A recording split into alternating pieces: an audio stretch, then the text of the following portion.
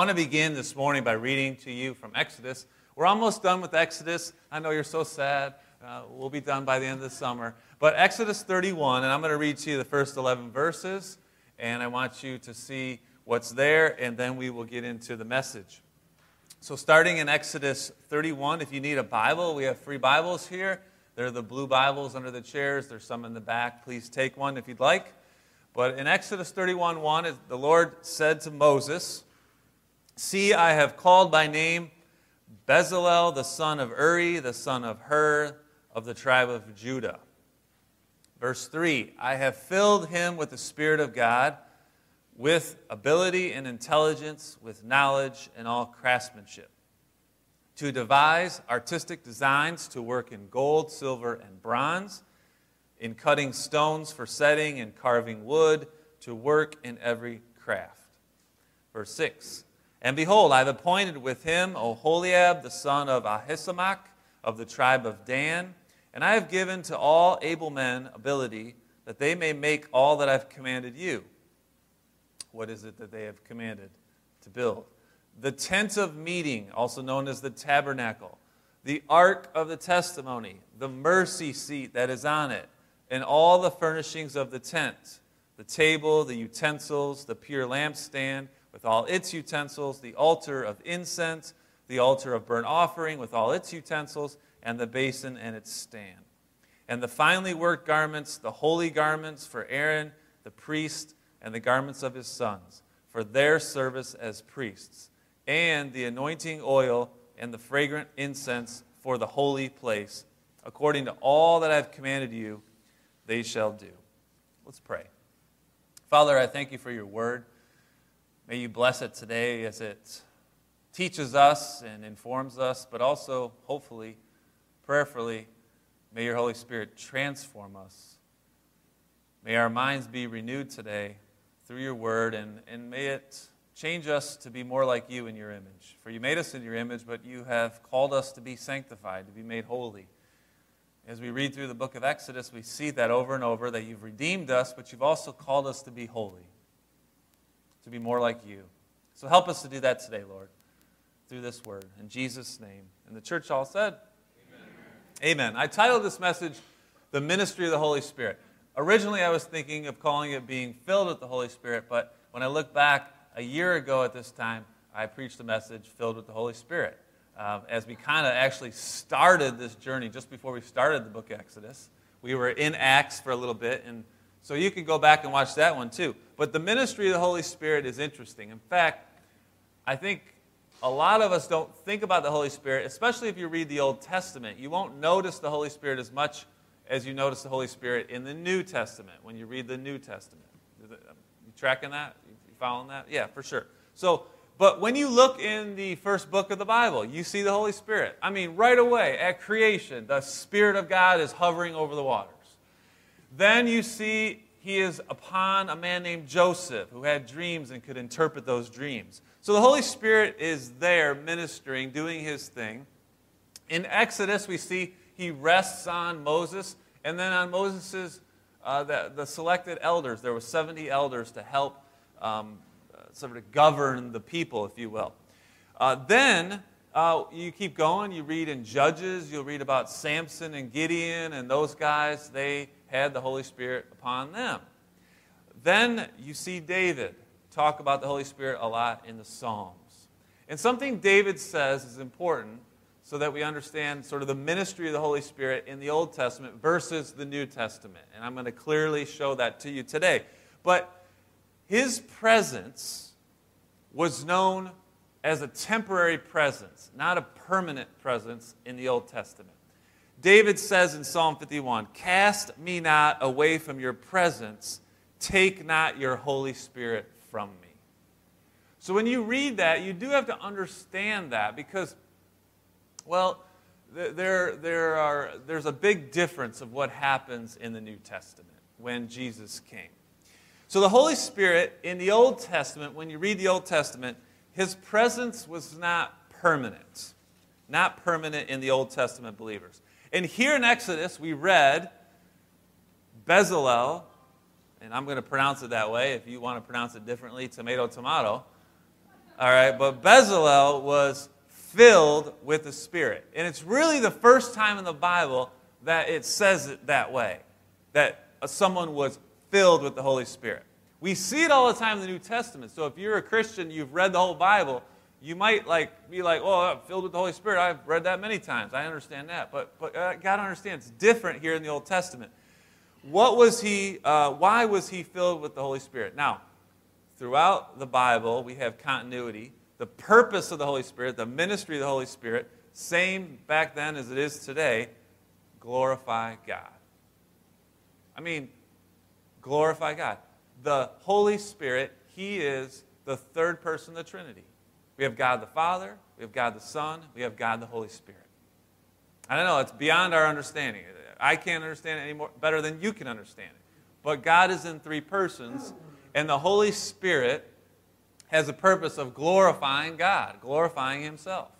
And so when He fills Bezalel, it's for a purpose. He's given him a supernatural ability, an intelligence, a knowledge, craftsmanship. Raise your hand if you like to work with wood. All right, we got some woodworkers out there. Anybody ever make necklaces before? Like jewelry? Anybody like to do that kind of stuff? Okay, all right, we're getting more people. So anybody artistic like to paint or sculpt or anything like that? All right, so here's the thing. You can do what you can do. But Bezalel here and his partner Oholiab, I think he might have been really holy or something. They named him that way, Oholiab. And some other guys were supernaturally gifted to artistically do all of the furnishings. They made this tabernacle, and the purpose of the tabernacle, as we're going to see this next week. We're going to go through these furnishings, but we're going to start with the tabernacle next week. The purpose of the tabernacle is that's where God met with His people. He came down and He met with them in the most holy place. So we're going to see that, and it's going to be fun to go through that. But these men, they were given a supernatural ability here to do what they did. I mean, their carvings, what they came up with was from God. So you got to understand, like, these guys, they might have whittled a little wood before. You know, they might have shaped a few stones before. But now they can carve cherubs, angelic beings, to go on the Ark of the Covenant. I mean, this is like, and I got to believe that if the Holy Spirit is giving you the ability to carve a cherub, it's going to look like the real thing. Because there's really cherubs in heaven right now. And they probably looked just like the real thing. If you want to know how to do something today, like, say, build a pergola, or fix a toilet, or make chicken piccani, like, if you want to know how to do something today, you don't ask the Holy Spirit to fill you with that knowledge. Or do you? You ask Siri or YouTube. I mean, that's how I learned how to build the pergola that's in my yard today. Hey Siri, how do I build a pergola? And then I started reading and checking it out, and I did it. Now, in retrospect, I really wish that I would have said, hey God, fill me with the Holy Spirit so that I can build a really cool pergola. Maybe I would have cherubs on my pergola, and people would drive by and be like, wow, a really holy man must live there. But no, it's just a plain old pergola. Actually, kind of funny story. A long time ago, a member of our church, a newer member, said, we decided we were going to go to lunch together. And he said, well, I'll pick you up, Pastor. And I said, okay. I gave him the directions to my house. And I said, you won't miss it. There's an 8-foot cross in the driveway. And I said it with dead serious, and he thought I was serious. And I was kidding. Seriously, though, it's only 7 foot, okay, if you come by my house. No, I don't have that. Just kidding. But there is a debate today amongst Christians, and I don't want to skip over this because I think that many of us have maybe learned from other teachings out there about the Holy Spirit. It seems to be pretty controversial, actually, the Holy Spirit and what people understand about the Holy Spirit. And I want you to be aware of the different opinions of what it means to be filled with the Holy Spirit today in the New Testament age, in the covenant of grace that we're in. I want you to understand that. I don't want you to be led away by false teachings, because there's a lot of false teachings. The Bible talks about the fact that there will be false teachers, and I don't want you to be led astray. So there are some people, I just give you a forewarning, there are some people that teach that after a person puts their faith in Jesus, after they're saved, then a person can be baptized by the Holy Spirit. It's like a second baptism.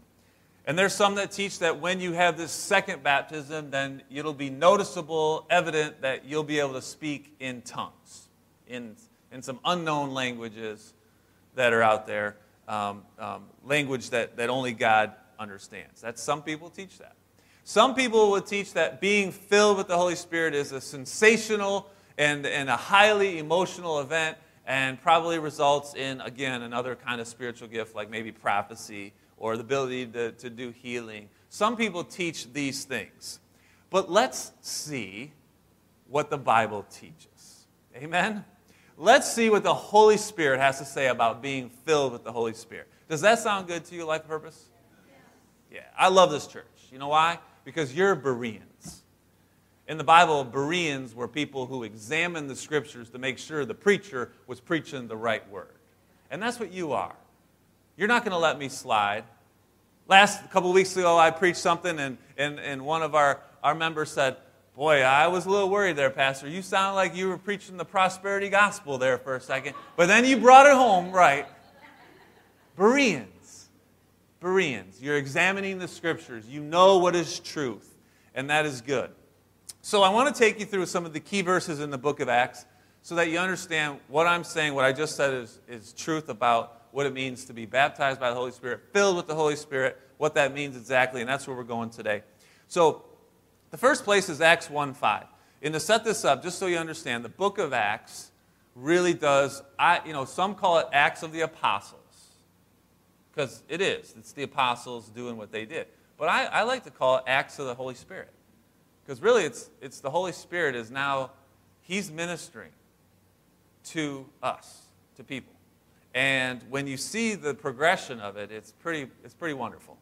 So Jesus died, rose from the grave. Before He ascended back to heaven, He appeared to many people. And upon appearing to some of the disciples, He said this in Acts chapter 1, verse 5. He said to them, "John baptized you with water. He baptized you for repentance. Repent, the kingdom of heaven is near." But then He says, Jesus' words, "You will be baptized with the Holy Spirit not many days from now." So what was He talking about? And if you go forward to Acts 2, you find out what He was talking about. He was talking about when the Holy Spirit came, when the Jews celebrated Pentecost. And the baptism of the Holy Spirit that Jesus was talking about was when a person is initially indwelled with the Holy Spirit. I say it this way: a person that puts their faith in Jesus, a person that's saved, is a person that has been baptized by the Holy Spirit already. You have the Holy Spirit, you have faith to believe, and you trust in Christ. Don't let anyone teach you that there is a separate baptism of the Holy Spirit. Baptism of the Holy Spirit is that time when He begins to live in you permanently. That's what I believe the Scripture teaches us. Acts 2:4. All the Jews came to Jerusalem for Pentecost. Jews were spread out all over. They spoke all kinds of different languages. They came to Jerusalem because that's what they were told to do ever since Moses. Moses instituted these we read in Leviticus, the festivals. They called them festivals. And one of those was Pentecost, come back to Jerusalem, celebrate. And God planned it that the Holy Spirit would come at this time. Verse 4, they, the disciples, were filled with the Holy Spirit. They began to speak in other tongues, and that translates to known languages, as the Spirit gave them utterance. Now, this is a verse that many people take out of context and use to teach falsely in churches today. You have to take this verse in the context of the whole book of Acts. If you do, you see that this is the baptism Jesus was talking about, that when you become a Christian, that you have the Holy Spirit in you. And not everyone who receives the Holy Spirit speaks in other languages. When I got saved, I didn't all of a sudden speak Chinese. You didn't all of a sudden have the ability to speak Espanol, did you? No. So what we see in the book of Acts, in fact, it only happened a few times. What we see is, and I don't know why more people don't point this out, but the first time it happens, it's for the Jewish people. And the next time it happens, it's for the Samaritans. They're half Jewish. And the next time it happens, it's for the Gentiles. It's a progression of the Holy Spirit basically entering into all ethnicities because Jesus died for the whole world, not just for the Jewish people, not just for the Samaritans, but for the whole world, for everyone. So I encourage you, study the ministry of the Holy Spirit throughout the whole book of Acts. That's what I did. It became very clear to me, his ministry. Now, a little later, Peter, one of Jesus' disciples, spoke to some of the religious leaders that crucified Jesus. Now, the disciples ran, hid in an upper room when Jesus was crucified. They were afraid. They lived in fear. Like many of our Christians today who are spread out in those areas of the world that Christianity is not legal. That if they were to be out in the street and they were to preach the Word of God, they would be martyred, killed for what they believe. Well, that's where they were at. But then something changes in Peter. Verse 8, chapter 4, Acts. Peter, now filled with the Holy Spirit, said to those same people that had Jesus crucified, rulers of the people and elders, by the way, they had healed someone in the name of Jesus. If we are being examined today concerning a good deed done to a crippled man, by what means this man has been healed, let it be known to all of you, to all the people of Israel, that by the name of Jesus Christ of Nazareth, whom you crucified, whom God raised from the dead, by him this man is standing before you well. This Jesus is the stone that was rejected by you, the builders, which has become the cornerstone. And there is salvation in no one else, for there is no other name under heaven given among men by which we must be saved. Peter preached the gospel and put it in their face. Now, you don't do that if you're afraid. But he had a boldness. Why did he have a boldness? Because he was filled with the Holy Spirit. Let's keep going. After Peter preached this message and this gospel to them, explained how they healed this man, he rejoined the other believers in a time of prayer. Acts 4:31.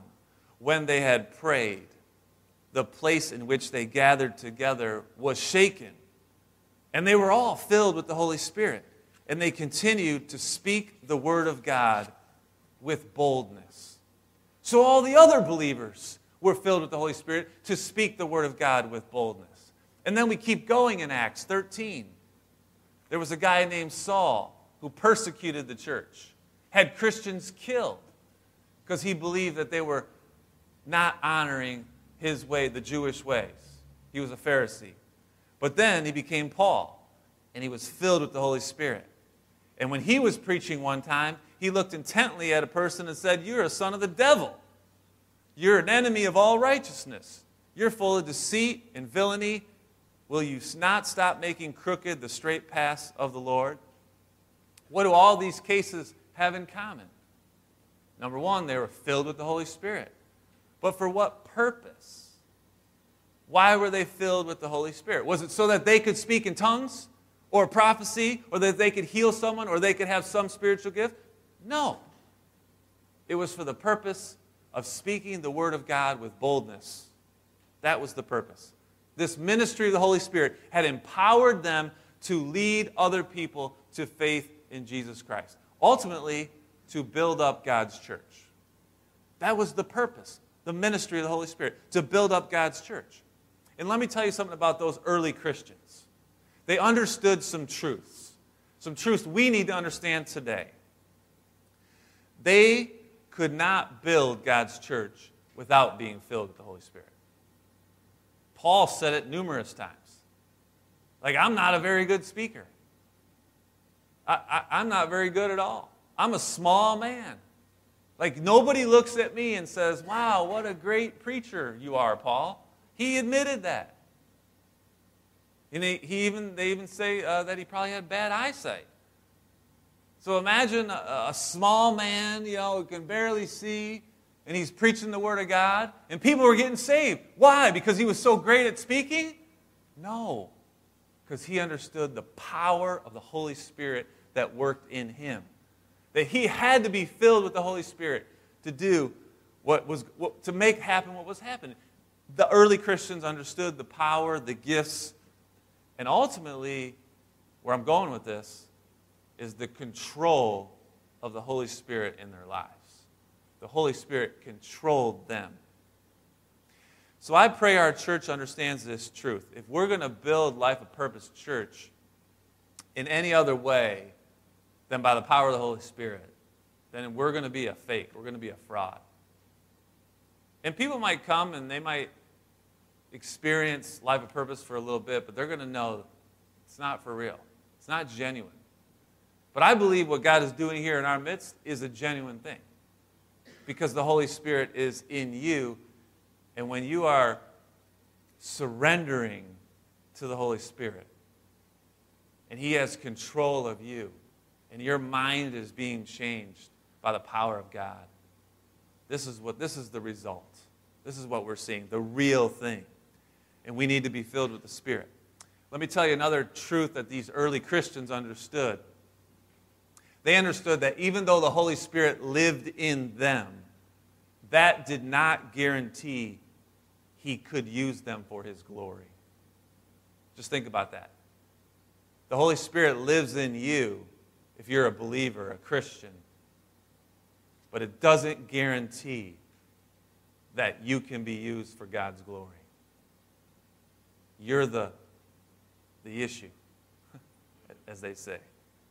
You have to surrender control and let God do what God can do in you. So Christians, you got to know that truth. Because He lives in you, you have potential for greatness. Not your greatness, His greatness. But you got to surrender. You got to let His power go to work in you. And that is the challenge for us every day. Is it not, Christians? Man, it's a challenge.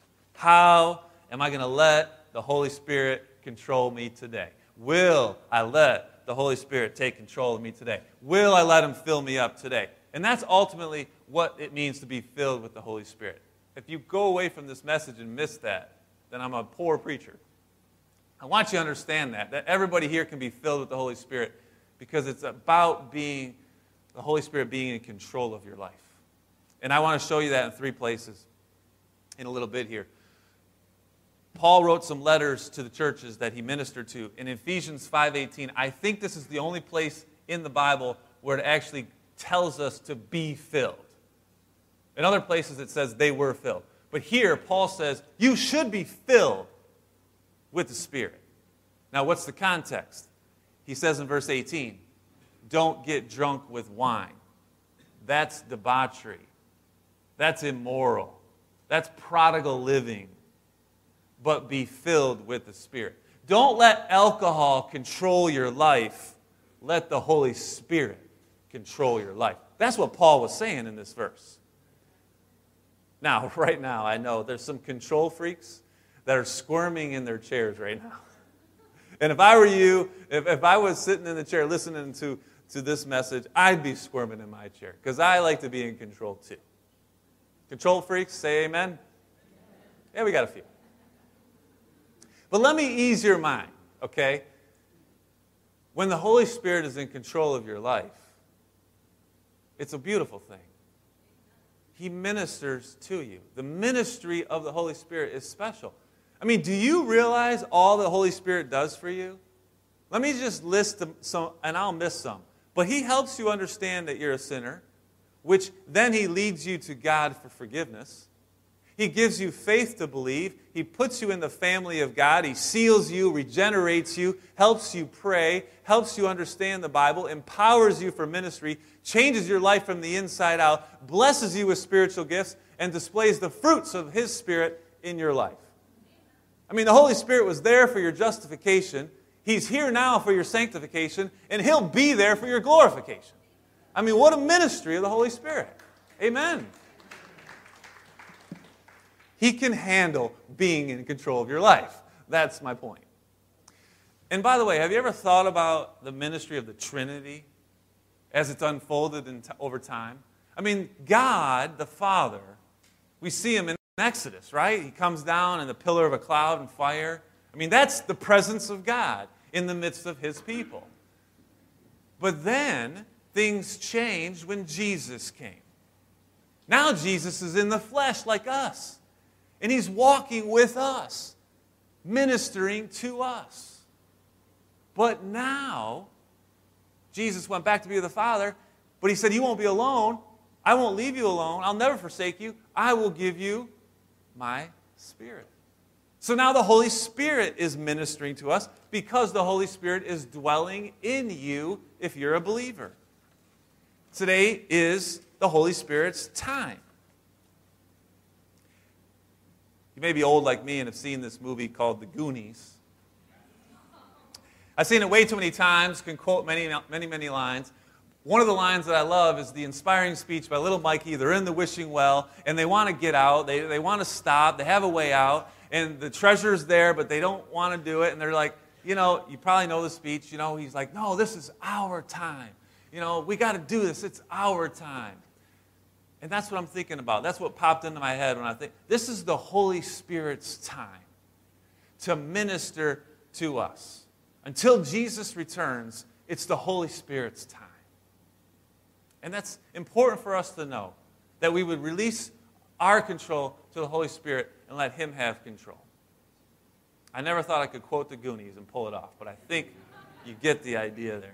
I don't know. I might get an email. I don't know. But let me make it practical for you, helpful, so that you can actually do this. I want you to be filled with the Spirit. I hear people talk about it all the time. Oh, I want to be filled with the Spirit. And sometimes I cringe a little bit, like, what are you referring to? Because I know what I think it means to be filled with the Holy Spirit. But what are you thinking it means? And this is where I'm going with this now. What does it mean to be filled with the Holy Spirit? How can you be filled with the Holy Spirit? Practical. I'm a pastor. By definition, a pastor is a shepherd, like a shepherd of sheep. And if you know a little bit about what shepherds do is, they take care of those sheep. They feed them, they lead them to green pastures, they help them when they wander off, they help them get back. I mean, basically, if it's not for the shepherd, those sheep would not still be alive. They would not thrive. Because sheep are the dumbest animals on the planet for the most part. Which is always funny when I think about how God relates us to sheep. Thanks, God. Not a compliment. But a pastor, in my position, a pastor does just that for his flock. He takes care of them. He desires for them to stay alive, thrive spiritually. So if I called you up or texted you or emailed you and said, hey, it's Pastor Matt, we should meet and let's talk about your spiritual growth. Let me care for you. Let me teach you. Let me love on you. What would be your response to that?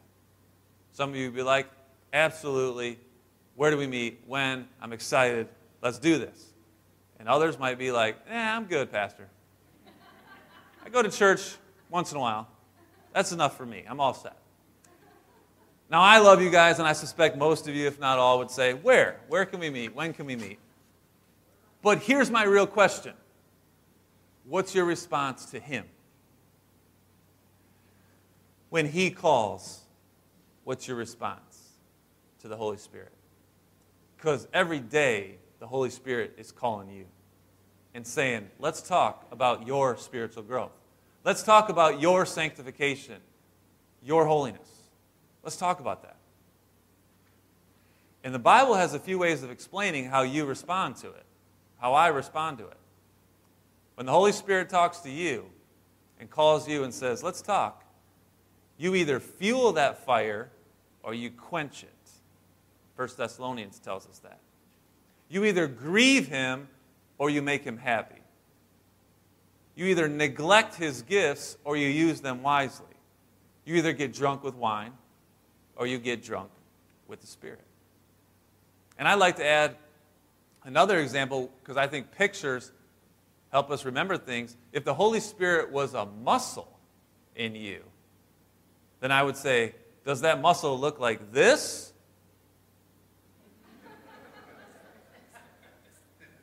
Bugs Bunny? Or does it look like this?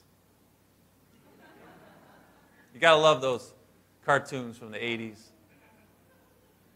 I wanted to be like Popeye, man. When he popped that spinach in his mouth, he was so pumped up. Of course, his biceps, or his forearms were always bigger than his biceps, I feel like. But that's, to me, a picture of the Holy Spirit in you. Is he pumped up? Or is he falling down? What's the ministry of the Holy Spirit? How is he filling you up? How is he ministering to you? Now, we have answers in the Bible as to what it means to be filled with the Spirit.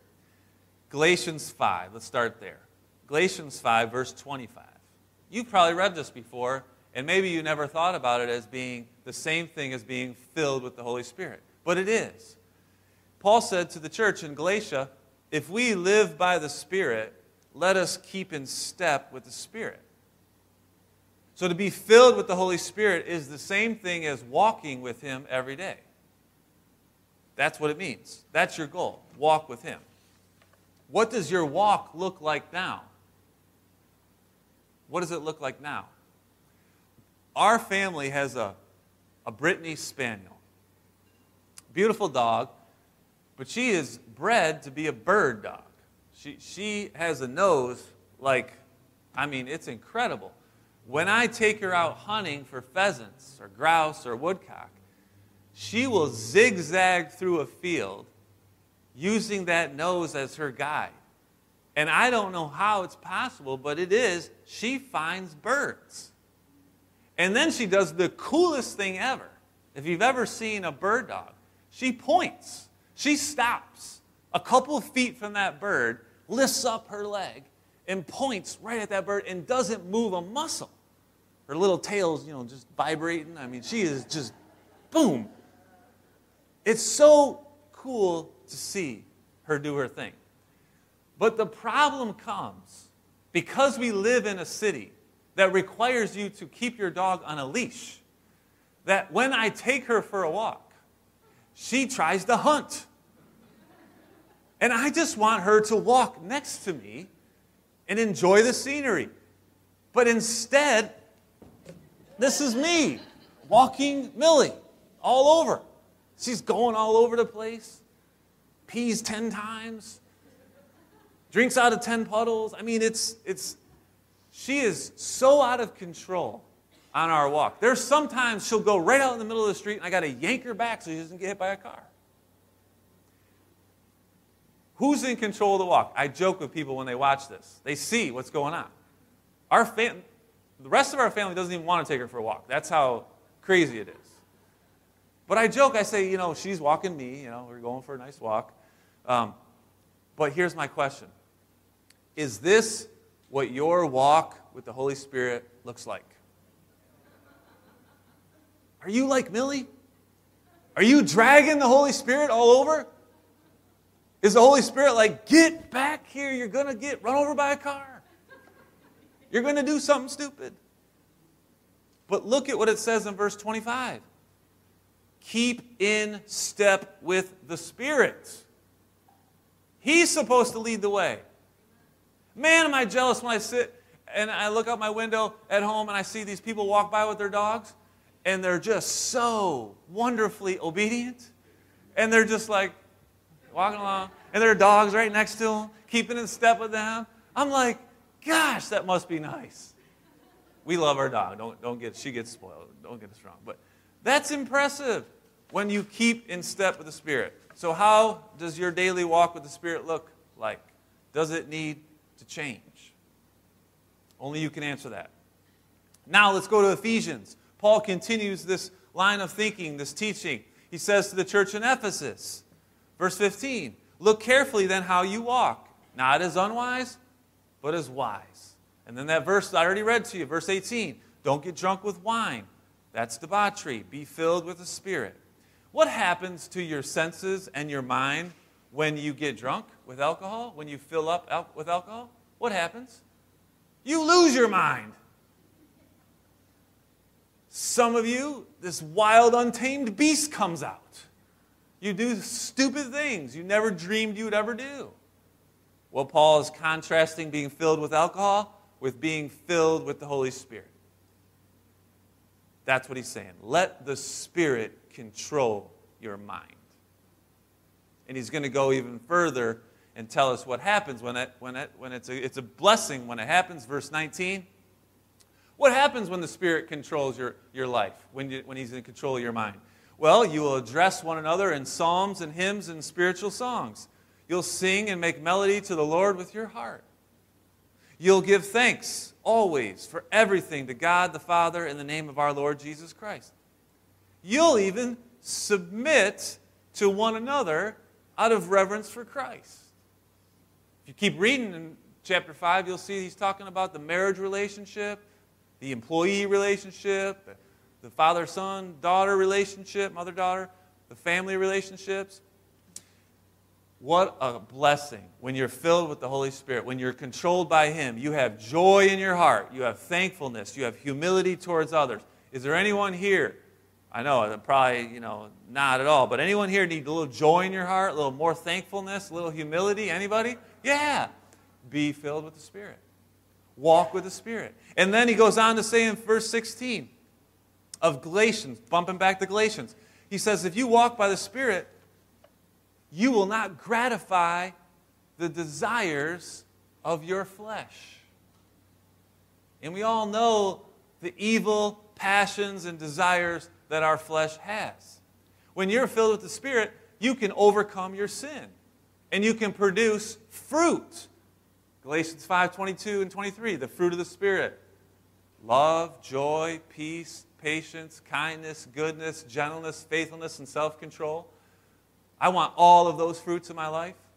I spent this past week, I spent a day up on Harson's Island with some other coaches around the area. And we had a fellowship of Christian athletes retreat.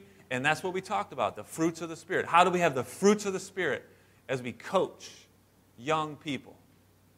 Some young people spend more time with their coach than they do with their parents.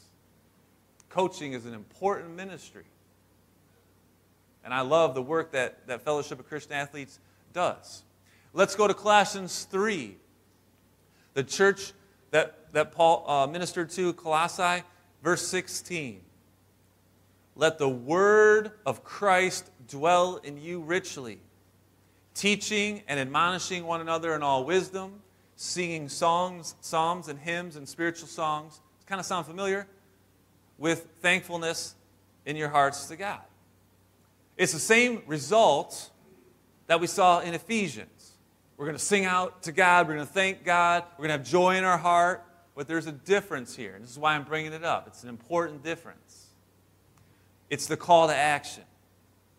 In Ephesians, Paul says, you are to be filled with the Spirit, and then you have these results. But in Colossians, he says something a little different. He says, let the word of Christ dwell in you richly. Equating those two together. What does it mean to be filled with the Holy Spirit? Let the word of Christ dwell in you richly. What does it mean to be filled with the Spirit? Walk with the Spirit. Keep in step with the Spirit. How do you do that? Let the word of Christ dwell in you richly. That's the key. How do you give the Spirit control of your life? Let the word of Christ dwell in you richly. Let the Holy Bible dwell, live in you. Renew your mind with the word of Christ. Are you reading your Bible, studying your Bible, meditating on your Bible, reflecting on your Bible?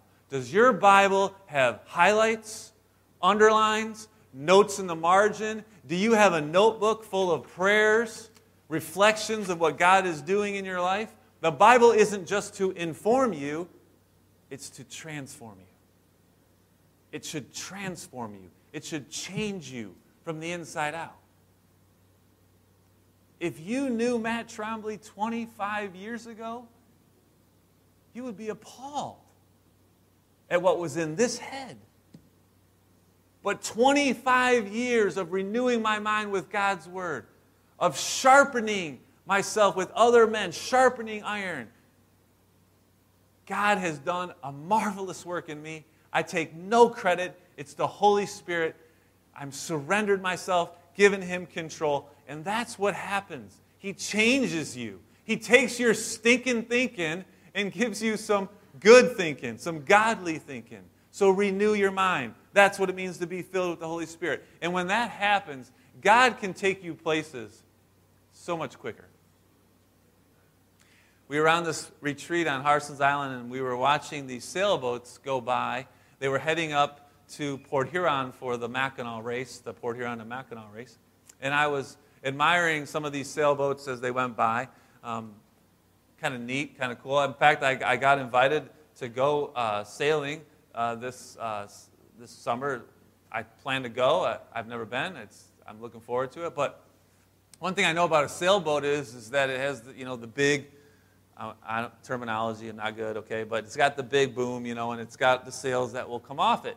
And eventually, you want to put the sails out, right? I mean, there is a motor on the boat, but as I watched these boats go by, like they were going so slow, that's like, and I'm sure they were like, this is boring, we're just kind of putt, putt, putt, putt, putt, putt up the St. Clair River, They want to get to the race so that they can hoist their sails and they can fly.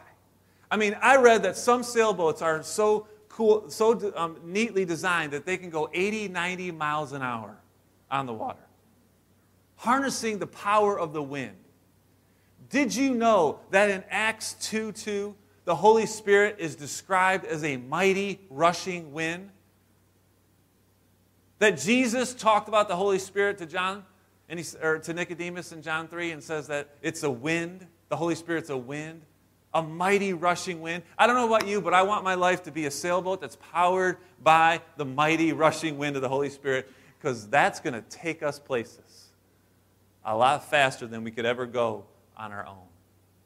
So what's it going to take for you to be filled with the Holy Spirit? That the Holy Spirit can control you.